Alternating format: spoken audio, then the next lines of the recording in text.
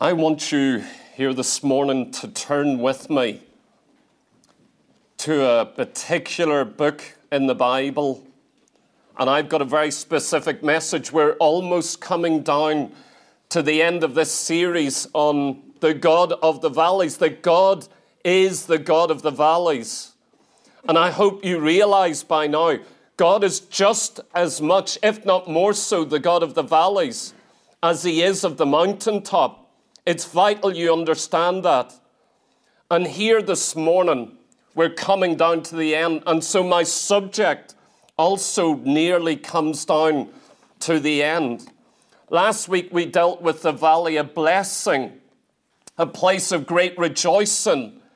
This valley is almost a contradiction of that. It can't be further away from last week. And yet they have a strange connection. And when I tell you what this is, you're going to say, how can this have a connection with last week? And yet I can prove it to you, and I will before the end of the message. They are so interlocked, I don't even know what to make of it.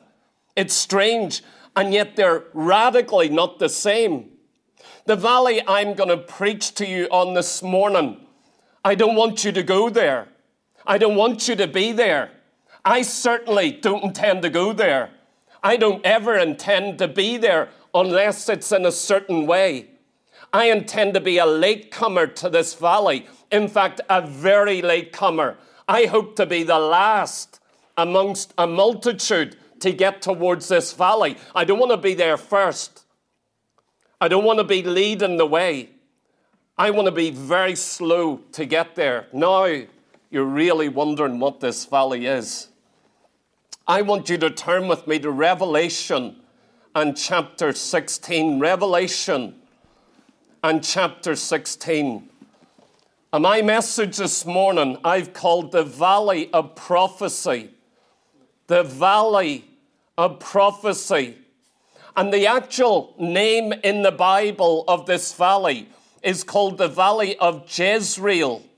Or let me give it another classic name, and I'm going to explain this. The Valley of Armageddon. So I hope you understand immediately where we're going here this morning. But let's read from Revelation chapter 16 and verse 1. And I heard a great voice out of the temple saying to the seven angels, "Go your ways and pour out the vials of the wrath of God upon the earth." And the first went. Then jump with me down to verse 12. Verse 12. And the sixth angel poured out his vial upon the great river Euphrates. And the water there was dried up, that the way of the kings of the east might be prepared. And I saw three unclean spirits like frogs come out of the mouth of the dragon, and out of the mouth of the beast, and out of the mouth of the false prophet. For they are the spirits of devils, working miracles, which go forth unto the kings of the earth and of the whole world, to gather them to the battle of the great day of God Almighty. And please notice this next verse. Behold, I come as a thief. Blessed is he that watcheth and keepeth his garments, lest he walk naked and they see his shame. And he gathered them together to a place called in the Hebrew tongue Armageddon. Let's pray. Father, I do pray that you'd show us, oh God, this valley here this morning, this immense valley, this great valley, this notable valley, this infamous valley, this valley like no other valley in the entire Bible. Lord God, I pray that we as a church might even possess this valley, a knowledge about it, and an awareness of the sovereignty of God, of the kingship of the Lord Jesus Christ, of the authority of our God over the nations of the world and over the armies of all nations. My God, I pray that we might inherit, Lord God, this valley as our valley. Lord God, knowing that you are going to finally triumph over the nations of the world, that we are going to return with you again. We are going to come with you again as the redeemed of the Lord to that great marriage feast of the Lamb. And Lord God, thank you, O God, that you're going to put everything right,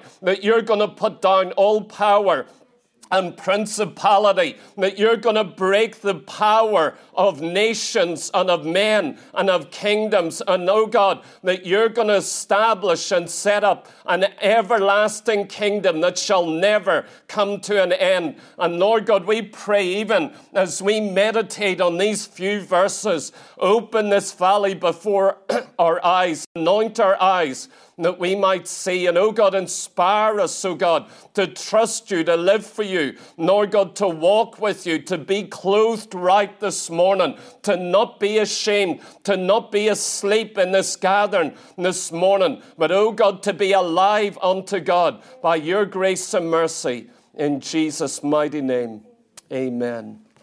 Amen. My message, the valley of prophecy, or as I said, the valley of Jezreel, which it's called.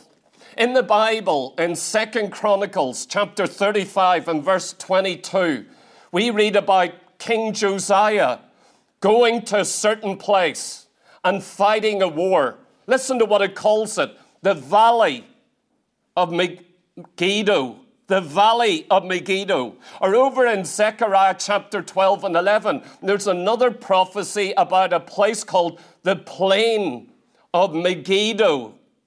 Again, in Joshua chapter 17, we read about the valley of Jezreel. Or if we read in Judges about Gideon, we read about the valley of Jezreel. The valley of Jezreel is the valley of Megiddo. So Megiddo is called a valley, but it's also called the valley of Jezreel.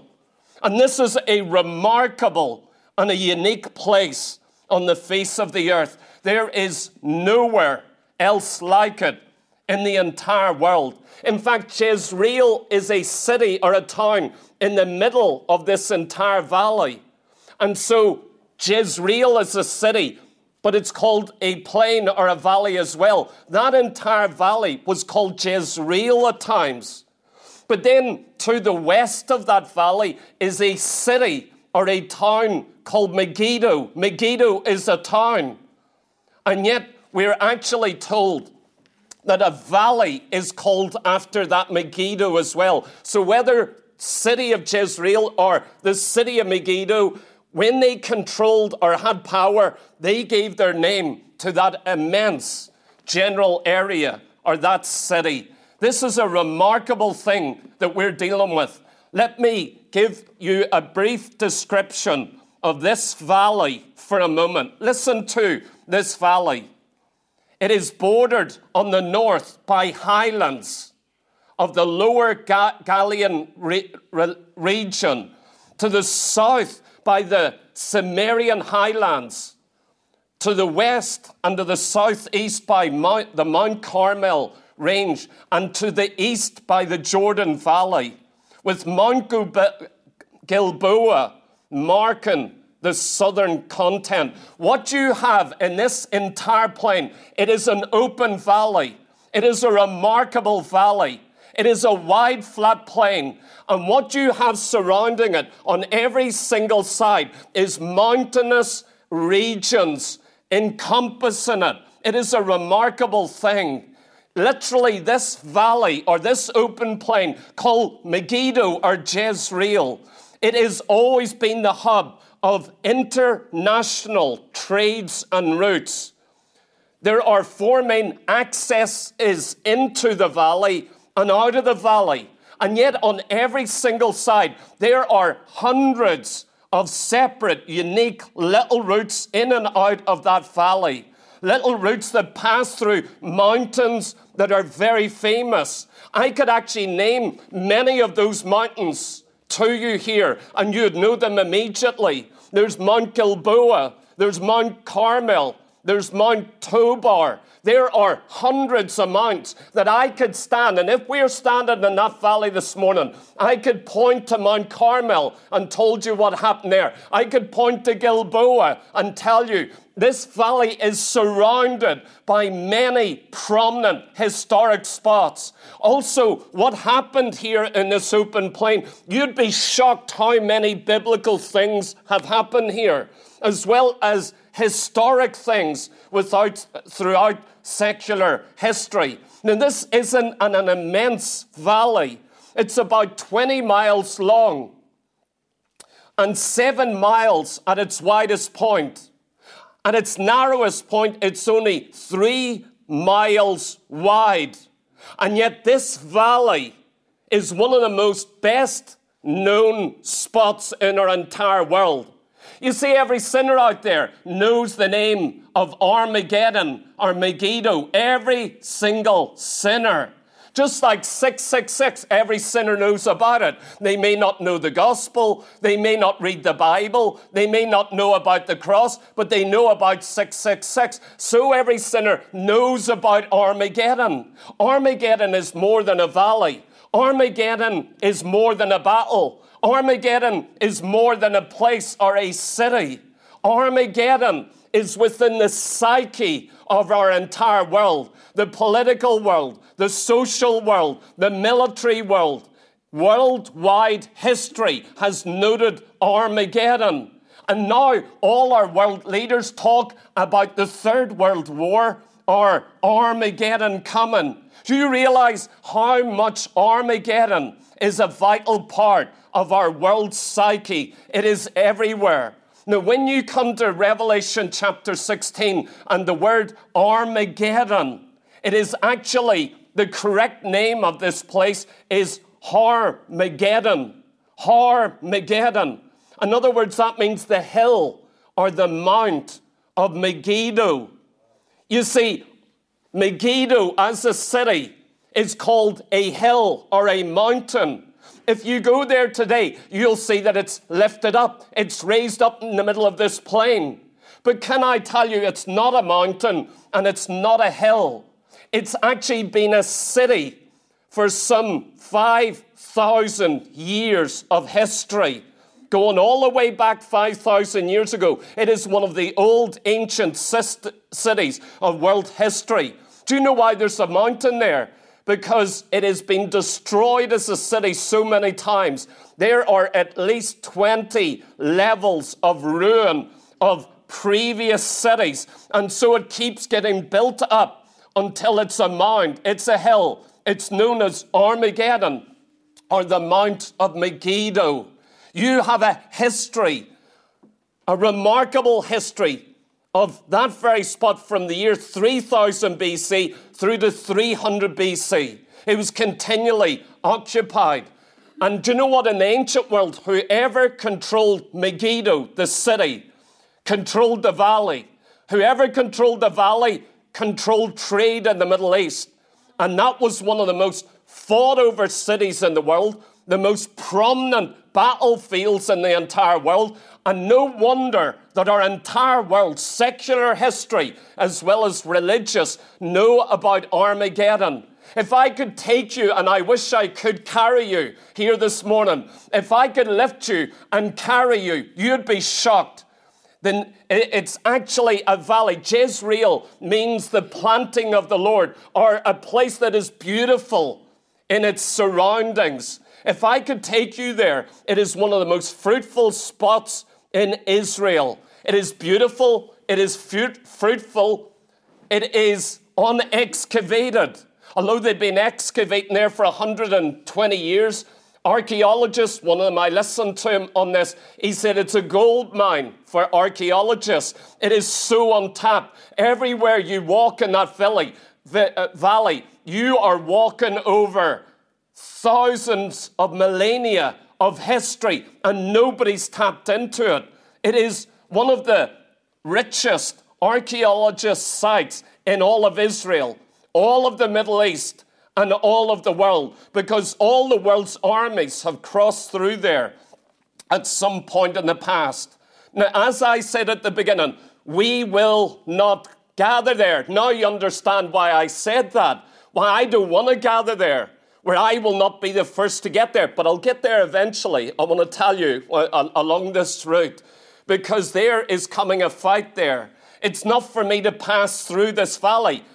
And yet this valley, the knowledge of it, is to be your inheritance. I want you to know what happens at that valley. I want you to understand God's mind, because it's that we inherit. I'm not going there. I'm not staying there. But I must know about the valley of prophecy that we're dealing with this morning. I want a knowledge of it. I want to possess it. I want to walk into the full fruit of it. And I'm going to one day, I assure you. It's going to affect our entire world. Every nation, every army in our entire world. To possess this means you possess the coming of the Lord Jesus Christ. I've got 4 things I want to preach here from Revelation chapter 16. Just let me expound these scriptures very simply. You know, I'm desperate to teach and expound the whole book of Revelation. I am desperate to do a whole teaching. I've sat on this for 30 years. One of these days,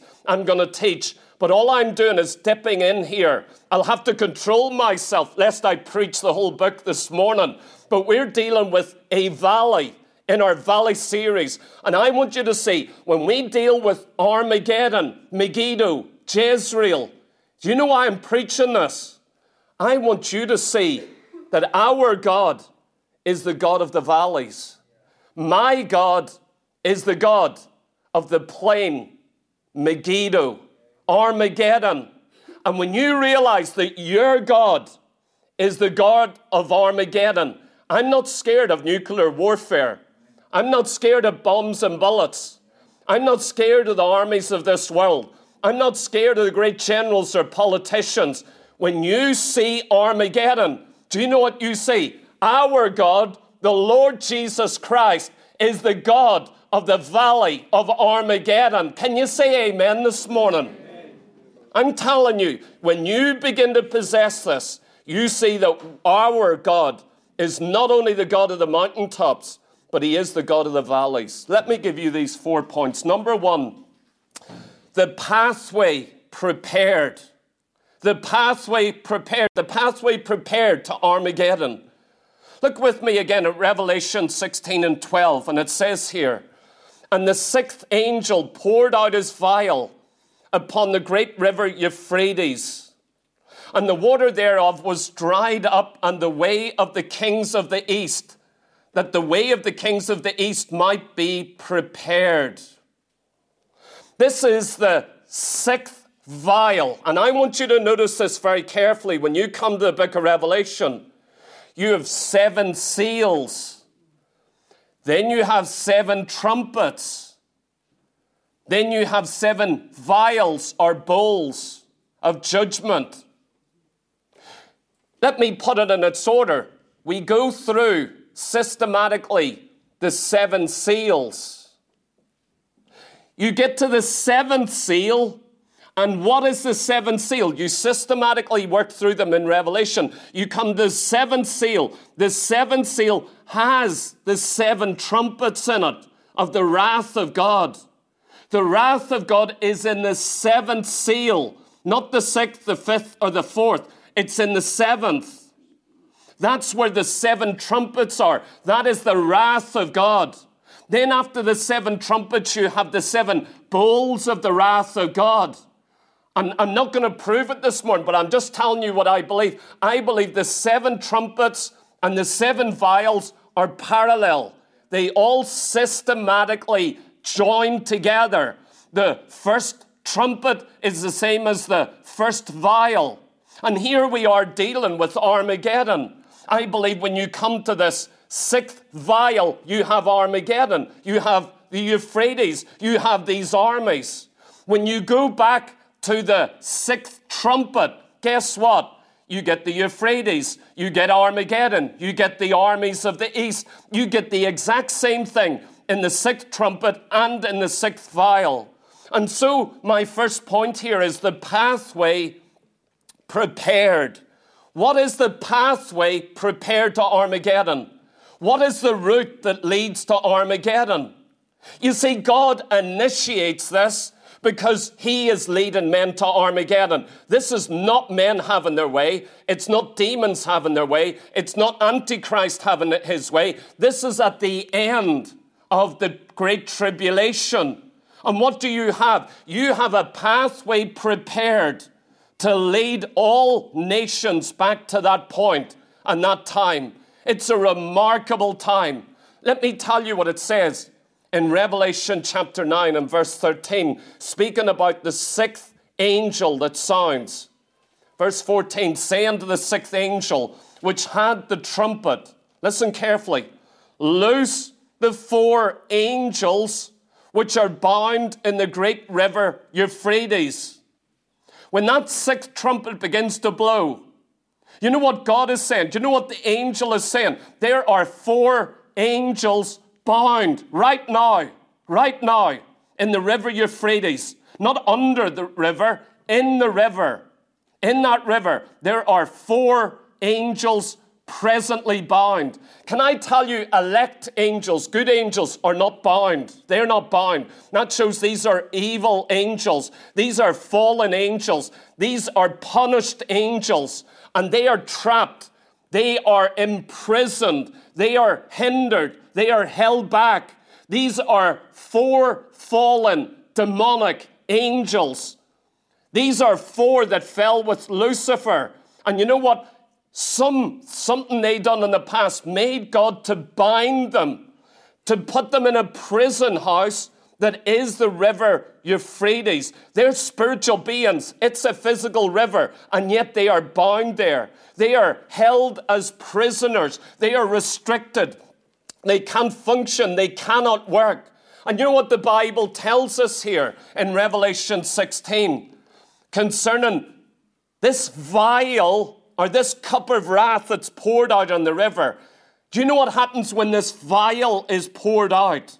It says the water thereof is dried up. Now I want you to note, the pathway to Armageddon is when the Euphrates begins to dry up. Everyone's been talking about, I think for the past 2 years, the Euphrates is beginning to dry up. Now that's not it just yet. But I'm telling you, that's a warning of how close we are.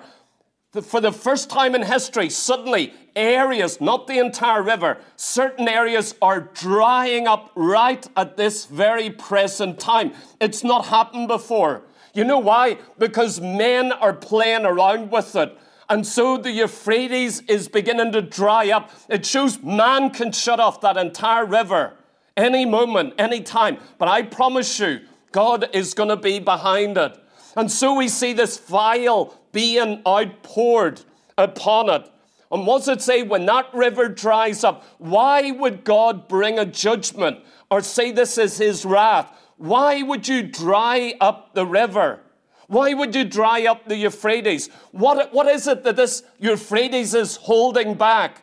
And what is it that these four demonic fallen angels are going to be released to do? We're told that when they get released, these four angels, says, the water therefore of dried up, and the way of the kings of the east might be prepared. Now notice that. That's what the judgment is. That river has to be dried up. It's going to be dried up. It's going to come to nothing. And it is God's vial and timing within it. You know why? Because all the kings of the east have to cross this river to go to Armageddon. They've got to come there. And you know what? God is behind this. This is the pathway to Armageddon. This is where it all begins.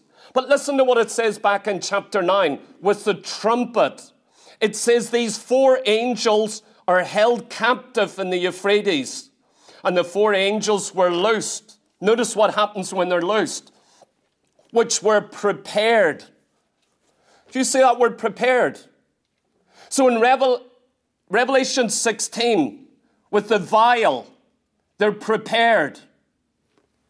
In Revelation 9, with the trumpet, they're prepared. Both places it has this word. There is a preparation under God's hand going on. And listen to what it says. Which were prepared for an hour, a day, a time, and a year to slay a third of men. Or in Revelation 6 verse 12, what does it say? It says these kings are being released. Why are they being released? Why are these 4 demonic angels being released? Why is it they're crossing the Euphrates? Why is it drawn up? You know why? They're going to Armageddon.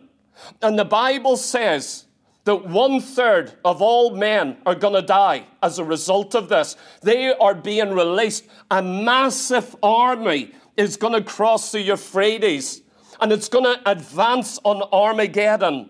Now, this river Euphrates is one of the oldest rivers in the entire Bible. We read about the Euphrates first in Genesis chapter 2. It was one of 4 rivers that flowed out of the Garden of Eden, the 4 original rivers. Now, the river after Noah's day is not the same, but it carries the same name.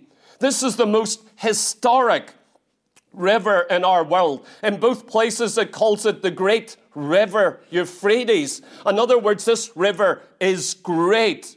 It is magnificent. It's about 1,800 miles long. That makes it great. But more than that, its history being the oldest river and one of the last rivers mentioned in our Bible, apart from the river in the new heaven and the new earth. This river is the oldest. It'll be the last. It's the most notorious river. So no wonder it is called that great river. It has its source in Armenia, where the ark came to rest on Ararat. Now listen to what it says. We are actually told the number of those that get released out across. It says, in the number of the army of the horsemen. This is chapter 19, verse 16. It says the number of the army of the horsemen were 200,000. So when these kings of the east come, who are the kings of the east?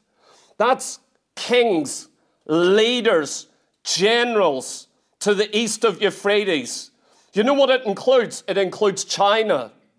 It includes India and all of those Asian countries. You're talking about masses of military power that are going to be released in this hour and this time. You know how many this is? Soldiers. 200 million Asian soldiers from the east are going to come flooding over this. You know, at the present time, in China, China has a population of 1.4 billion. 1.4 billion. India now has 1.4 billion. And now, shortly, they're saying India's population is going to explode way beyond China. And India become the most populous country in the entire world. Look at these 2 countries, and this is only 2. So they have almost 3 billion people out of 8 billion people in our world from 2 countries east of the Euphrates. This is a massive, massive population. You know, I believe that this is not just spiritual. You cannot spiritualize all that is happening here. It is a literal war. It's going to happen. You're talking about an actual river drying up. You can't spiritualize that. It's going to actually happen. If we actually took the numbers here, this army, 200 million of an army, and that's not considering those all come from the west or those in the Middle East. It's only saying about the kings of the east, 200 million. You know what that would be today? If this happened today, it would be 1 out of every 40 people in our world's population is going to march across the Euphrates. It would mean that 2 billion people are going to die as a result of this. This is utterly remarkable. When you go into history, you can actually read that the biggest army that ever gathered in world history was Xerxes' army.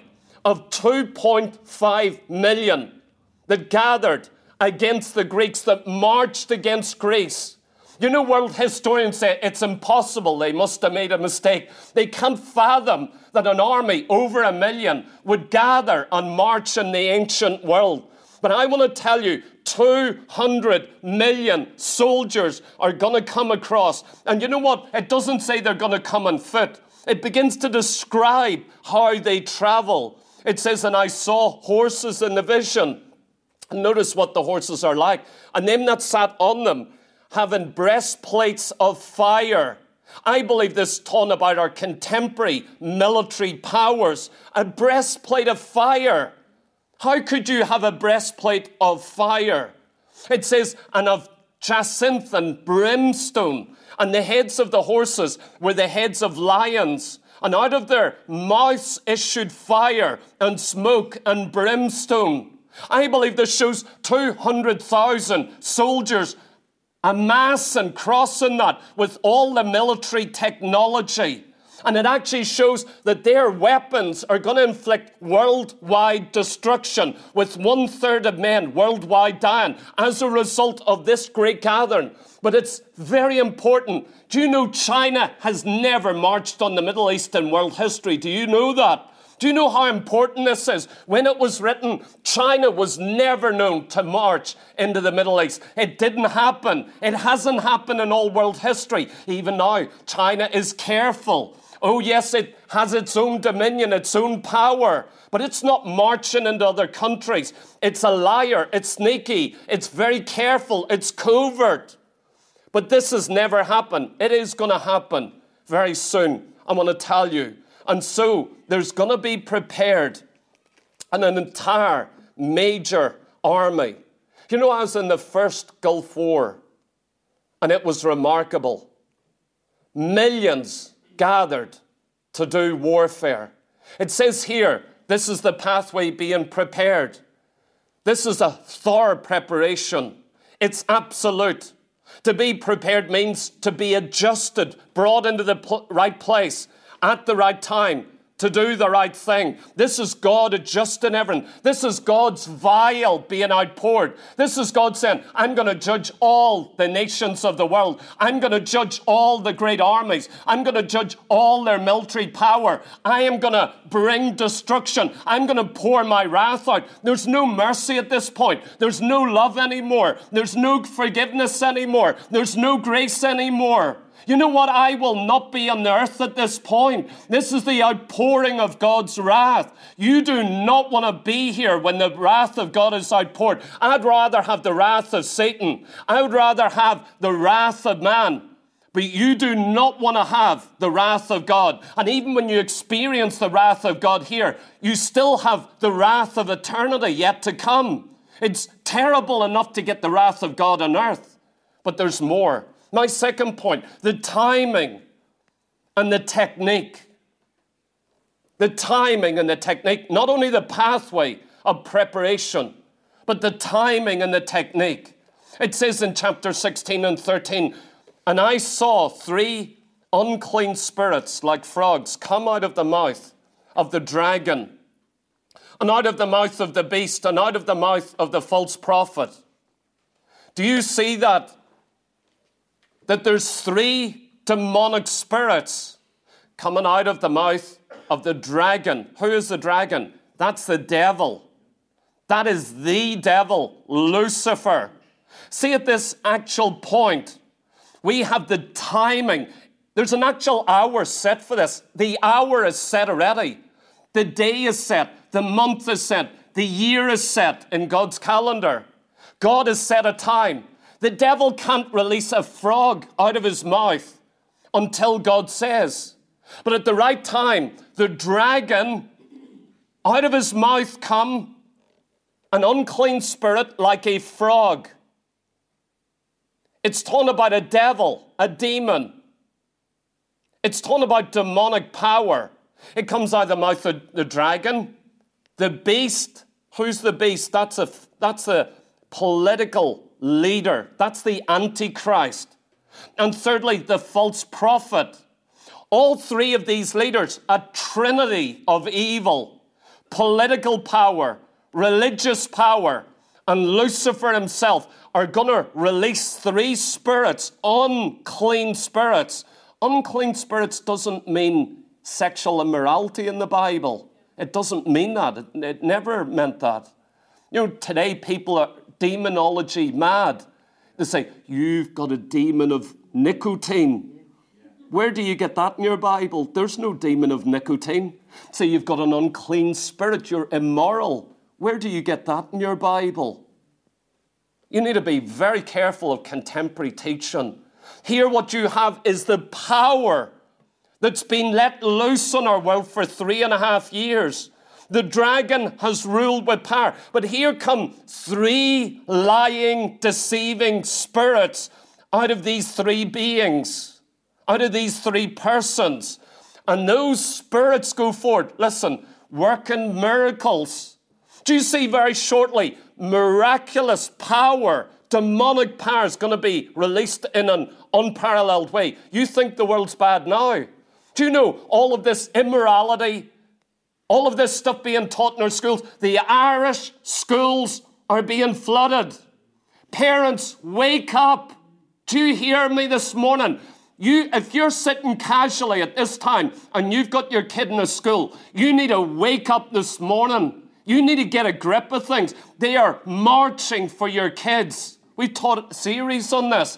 They are marching. They are educating your kids. If you don't go and bang on the door of your teacher, you're negligent. You're handing your children over. You're not looking after your children. Don't give me excuses. You need to defend your children. Not just stand your door and say, well, we're careful what they watch on television and we're not going to let anything in here. That is not sufficient.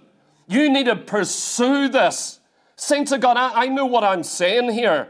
You're talking about all of this is the preparation for what's going to come. Saints of God, this is why God's going to hand this world over. 2 Thessalonians 2, he hands this world over very soon to a great delusion.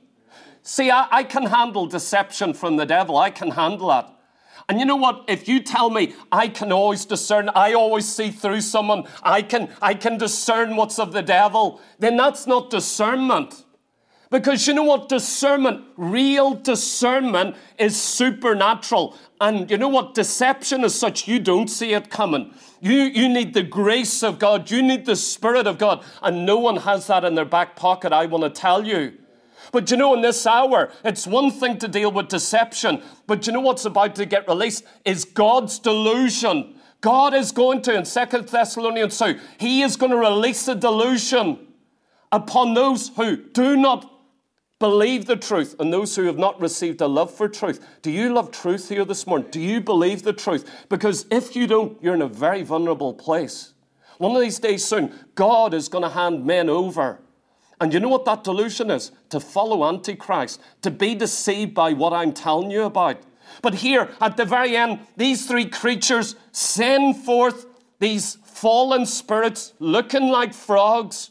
You know why those are sent? To work miracles, supernatural miracles. And you know what? It's going to convince China. The leaders of China, they're going, we're not going to Armageddon to fight. Oh, yes, you are. Miraculous power, supernatural power, demonic influences from the pit of hell, angels out of Euphrates being released to bring these armies over. Do you see what is operating here? Thank God for the grace of God. Thank God for salvation in the Lord Jesus Christ. It says here, they go forth unto the kings of the east. These spirits working miracles go forth. They have a target. You know what? Those kings of the east are very reluctant to cross out Euphrates and come to Armageddon.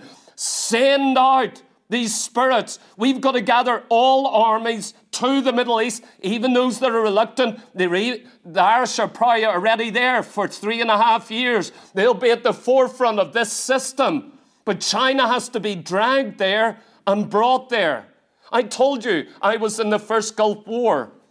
Saddam Hussein had the 5th largest army in the world, 950,000. This is going to be an army of 200,000, only twice as big as Saddam's army. Don't tell me it's not possible. It is possible. In that first Gulf War in 1993, I think it was, lose track, the US sent 1 million soldiers into Saudi Arabia to fight that war. So you're looking at an immense army, 1 million American soldiers, 1 million in Saddam's army. You've got 200 million already. It's remarkable. That's the size of this army. In that Gulf War, it was 38 nations joined together to fight Saddam. And you know what? I was only 18 years old, right in the midst of it, crossed over that border into Iraq, seen all that was going on and happening. Well, you know what? It's about to happen again in the days ahead. God actually has set a time. He's got a technique. He is gathering those kings of the east. Listen, to gather them to the battle of that great day of Almighty. Do you know, the Bible never talks about the Battle of Armageddon. Not once in the entire Bible. It's not a biblical statement. Do you know what the Bible does call it? God has a name for it. Men call it Armageddon, the Third World War, or some other name. What does God call it? God calls it the battle of the great day of God Almighty. You see, he's gathering all these armies, all these nations for one last grand finale. It's not Armageddon. It's not about nuclear warfare. Do you know what this is about? God is using demonic power, even the beast, the dragon, the false prophet, these frog demonic spirits. He's using it all. Draw them into the valley of Megiddo. You know why? I am going to judge all nations.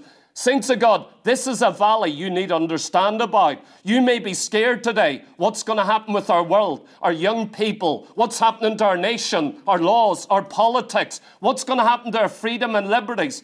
I want to tell you about a valley where God is going to sit in judgment of all nations. This is going to be the battle of all battle. It is going to be a mega battle, a remarkable campaign. But let me tell you something about it. Armageddon is not fought at Armageddon. I'm going to shock you now. Let me dispel what you think about Armageddon. All, if not most of you, think Armageddon is fought in this valley. It's not fought in this valley. The valley isn't even big enough. The Bible never says this war is going to be fought in Armageddon. In fact, it's going to be fought over a 200-mile region. And it's not going to be fought in one place at one time. It's fought over a period of time. Not in one place. It's not one battle. It's not one army. It's actually a whole region. But you know what the Bible says? This is going to be the staging area. Let me come to my third point here. Armageddon arrayed are set in place. Verse 16. I'm coming back to verse 15. I'll finish on that. Armageddon arrayed.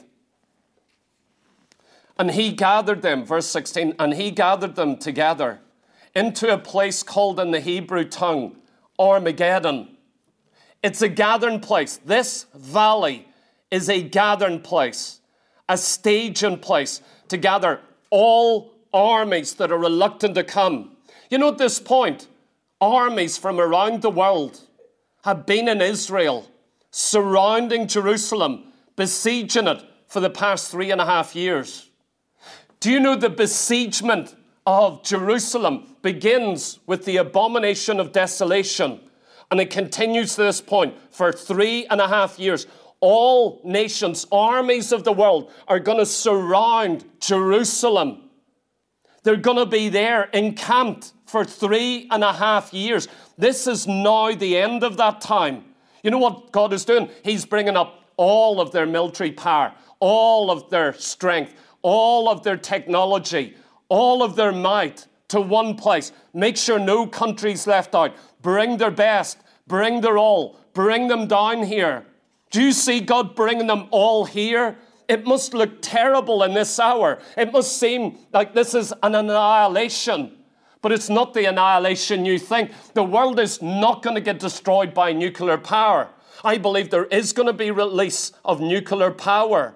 You know, the Bible even talks sorry to tell you this, but at Gog and Magog, when Russia invades Israel with the Islamic coalition, you know, one of the things it says that the fire is going to fall on the isles of the sea. Sorry to tell you that. There's going to be casualties at a distance. There's going to be weapons that are fired that are even going to touch the isles of the sea. Now, you mummies, you forget that and you go to bed and sleep tonight. You just pray, love the Lord Jesus, tell your kids they need to be born again. Don't you get distracted with what I just said there. But there's only one place in the world where this is going to happen. Armageddon is the gathering place. It's not a battle there, but God gathers them all for this last conflict. Let me tell you just a little bit about Armageddon as a battlefield in world history. There's a book being written by a professor, a top archaeologist, a secular man, on Armageddon. He recorded in that book very recently 34 historical battles that have been fought in Armageddon, in this valley that we're talking about. He goes back some 5,000 years, and from 5,000 years ago begins to record that this is the mother of all battlefields. No other spot in our entire world has had more battles than Armageddon. None are in our entire world. That's why it's within the psyche of our world. And he traces all the way through to 1973 when Israel fought a war in that same valley. When you go back into the valley, back into Scripture, you begin to read lots of extraordinary things about this valley that are utterly remarkable. When you go into the Bible, you read there that Deborah and Barak defeated the Canaanites in Judges 4 and 5. Gideon triumphed over the Midianites in Judges chapter 7. In 1 Samuel 31, Saul and Jonathan fighting the Philistines there, fall in battle and die. Then again in 2 Kings chapter 9, King Ahaziah was slain by Jehu.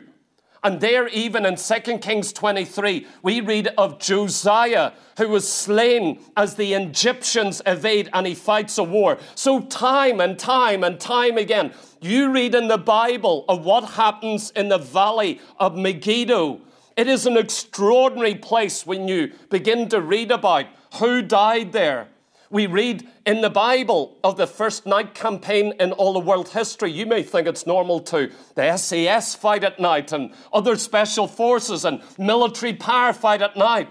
Do you know that never happened in world history? The first recorded night battle was Gideon.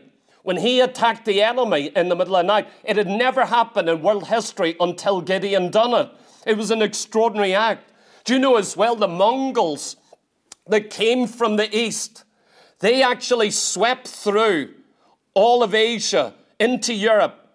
Do you know where they got defeated? The only battle the Mongols lost in all of their long history. They were tyrants. They slaughtered everyone. Guess where they got defeated?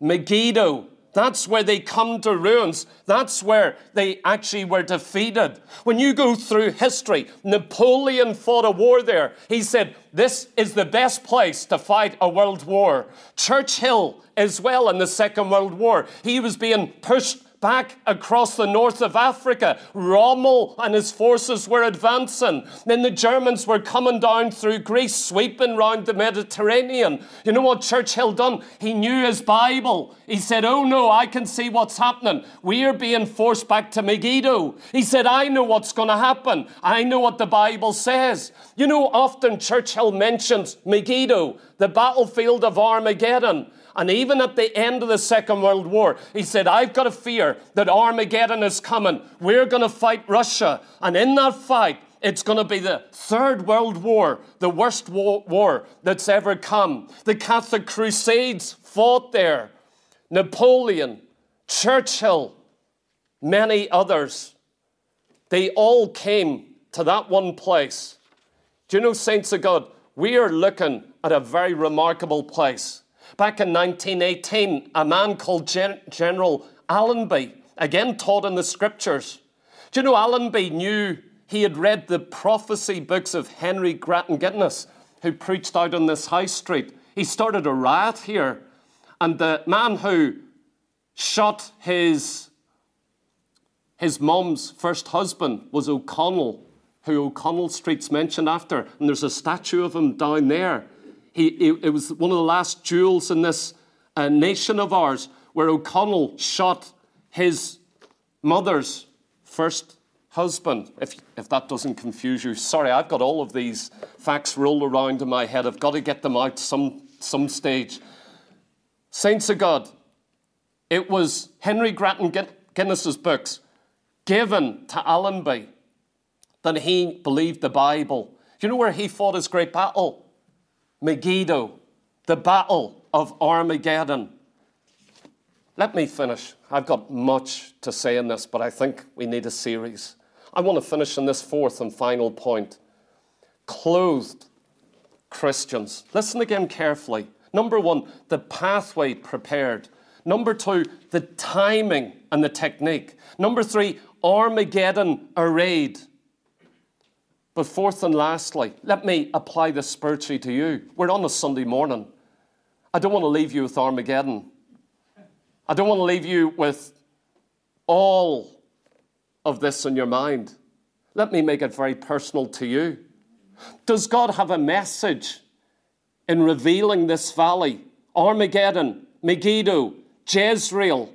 Is there any spiritual value for us on a Sunday morning? Is there any word from the Holy Spirit? Is there any issue of holiness here or of salvation? What is God's message in revealing this and saying, I want you to own, knowledge-wise, this valley. It's important you know about this valley. I get tired of these Christians who say, we won't be here for that. We don't need to know about it. It's in the Bible. It's taught by the Holy Spirit. How dare you say we don't need to know things because we're not going to have to go through it? That is ignorance, gross ignorance. And I'm telling you, as consequence with that sort of attitude, we learn, we study all that the Holy Spirit gives us. I study the Antichrist just like I study Christ. You know why? The Bible does, the apostles do, the Holy Spirit does. Don't tell me that studying Antichrist or warning takes our eyes off Jesus. I'm a Christ-centered man. I'm a Christ-centered preacher. But I'm going to preach these things because it's biblical. But fourth and lastly, clothed Christians. Verse 15. Notice here, verse 14 is about Megiddo. Verse 16 is about Megiddo. The verse after this and the verse before it is about Armageddon. But here you have a verse 15 for you in this room right now, today, this morning. Behold, I come as a thief. Blessed is he that watcheth and keepeth his garments, lest he walk naked and they see his shame. Oh, I'm not going to be here. Neither am I. I will not be here when this vial of wrath, this bowl of wrath is poured out. I'm not going to be here. Saints of God, I'm going to be coming, I hope, on a white steed.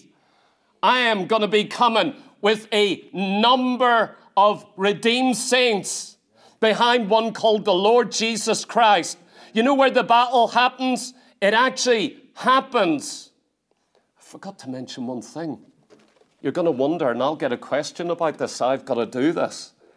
Let me just insert this before we go to this. I said there was a connection to last week's message, didn't I? Remember, I talked about Jehoshaphat last week, didn't I? And I told you it's got a connection to this, Armageddon.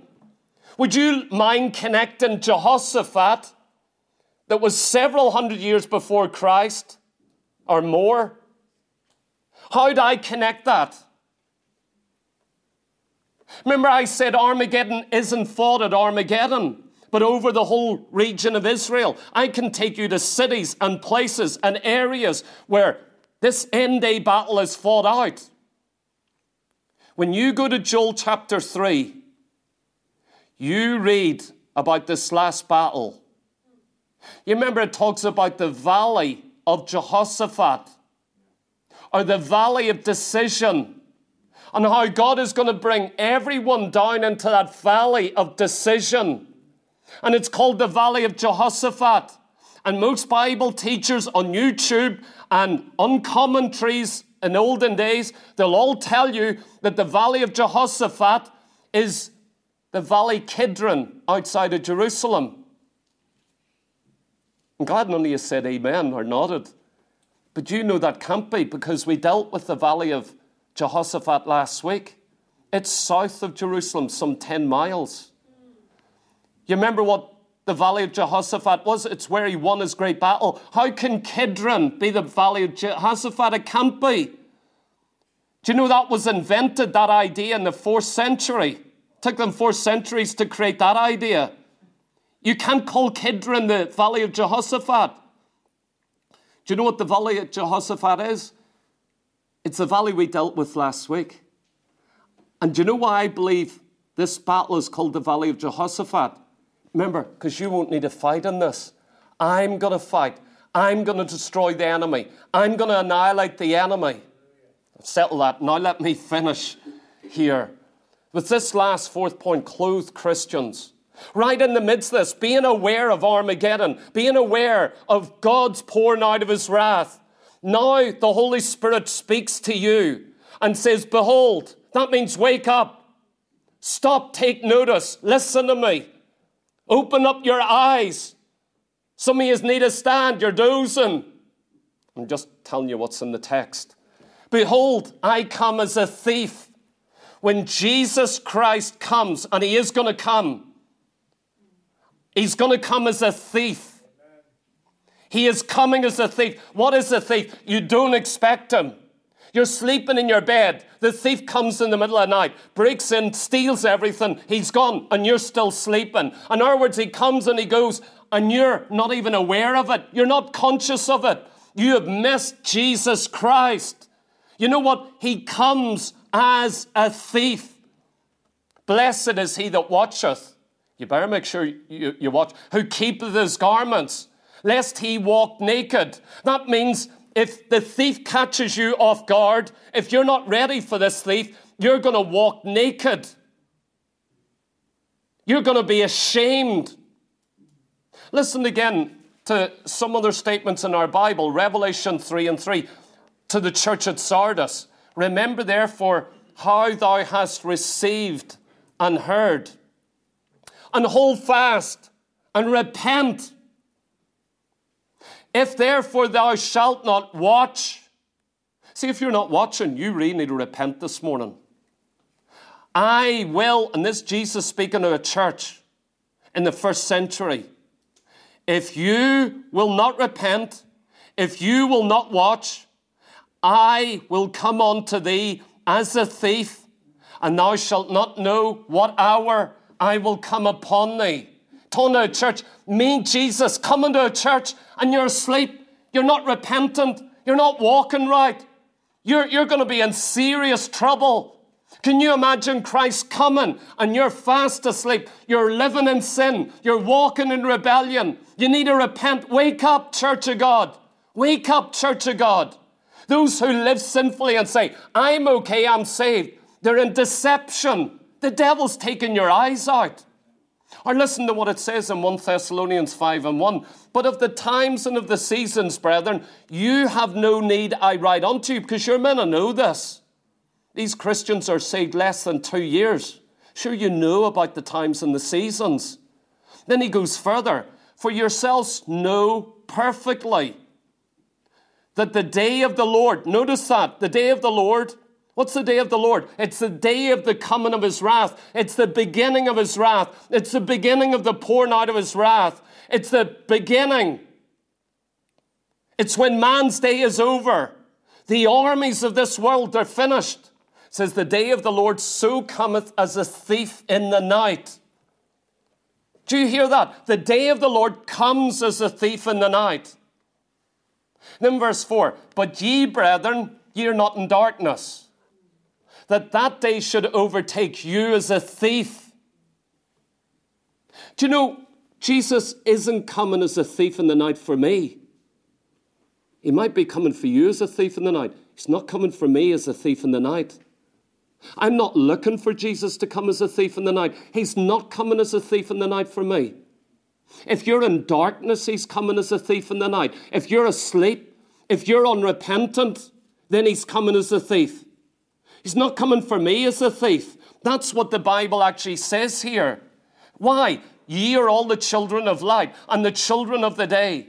We are not of the night, nor of darkness. Therefore, let us not sleep as do others, but let us watch and be sober. For they that sleep, sleep in the night, and they that be drunken are drunken in the night. But let us that are of the day be sober, putting on the breastplate of faith and love, and for a helmet the hope of salvation. For God hath not appointed us to wrath, but to obtain salvation by the Lord Jesus Christ. Again, it says in Peter chapter 3, verse 10, for the day of the Lord will come as a thief in the night, in which the heavens and the earth shall pass away with great noise, etc., etc., etc. Saints of God, what am I telling you here this morning? Here is a valley in Israel that you and I are to possess. We are to understand it. We are to be aware of it. We are to know that there's a day when God is going to put everything right. There is an hour when Jesus Christ is coming. There is a people right now, today, here in this room, who are getting ready. We are warned Jesus is going to come as a thief in the night. We are warned that he's coming, but not to those that are in the light, not to those who have righteousness on, not to those that are looking for his coming, who love him, who believe in him. He's not coming as a thief in me. I'm not scared of missing him. He's not going to come unexpectedly. I'm looking for him. I'm longing for him. I'm desiring him. I'm making myself ready. Are you ready to meet the Lord Jesus Christ? And so the entire battle of Armageddon shows us an entire world left destitute, naked, ashamed. What does it say? To watch and keep your garments. Are you keeping your garments here this morning? Remember on Wednesday night we dealt with the covenant exchanged. The robe of Jonathan given to David, which was a picture of our righteousness given by Christ to us as believers. And we're going to go further on this Wednesday night. Isn't it very apt we're dealing with this between two messages on the robe of righteousness? Here we are in the light of all that's going to happen in our world, and we're on the threshold. Do you know in the Bible over 25%, 27%, 1/4 of the Bible's prophecy? 67% of that is already fulfilled. Over 30% has yet to be fulfilled. And you know what? It's going to happen in one generation. No, mostly in a period of 7 years.